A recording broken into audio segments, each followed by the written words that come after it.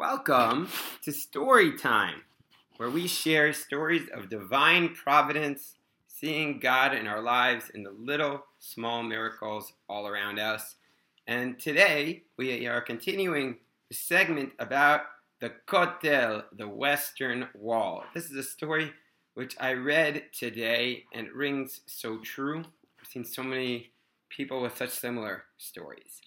So, there was a man, and he came to the Kotel to pray for the refuah shlema, for the full healing of his friend who was quite ill.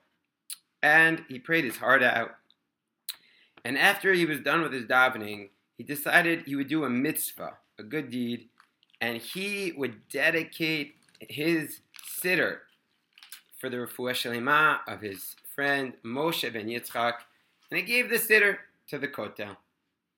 And actually, his friend got a lot better after that trip to the Holy Land, but it was unfortunately an ongoing disease.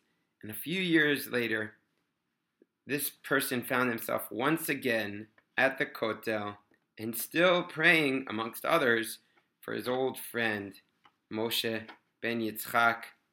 He opened up his Siddur to begin his mincha prayers, and the first page which he opened to was indeed the dedication that he had written a few years earlier, praying for his friend Moshe.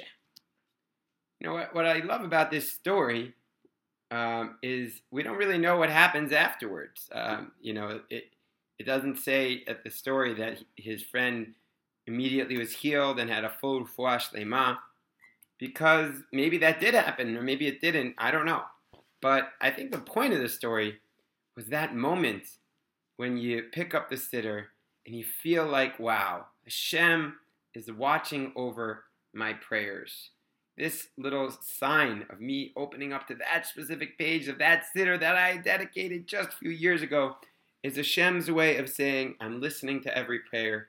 Sometimes the answer is yes, and sometimes the answer is no. Maybe the answer is it depends on his friend. I don't know. But I think that, as the pasuk says, Hine zeh omed me'achar kotlenu mashgiach min hachalanot metzitz min hacharakim. Behold, I, God, am watching behind the wall, peering over the wall, and watching over you. Perhaps that's the deepest part of the Kotel. Not just to know that your prayers will be answered in the affirmative, but just to know that your prayers are being listened to. Someone is watching over us in our lives. That's really the sweetest thing in the world. Anywho's, hope this story gives you a little bit of extra oomph, extra motivation next time you're at the Kotel or next time you're just davening mincha anywhere, especially in the Holy Land. Hope you enjoyed our story for today. We will be continuing to share stories of divine providence, and especially continuing to share stories of divine providence at the Kotel, the Western Wall, in this segment. Have a beautiful day.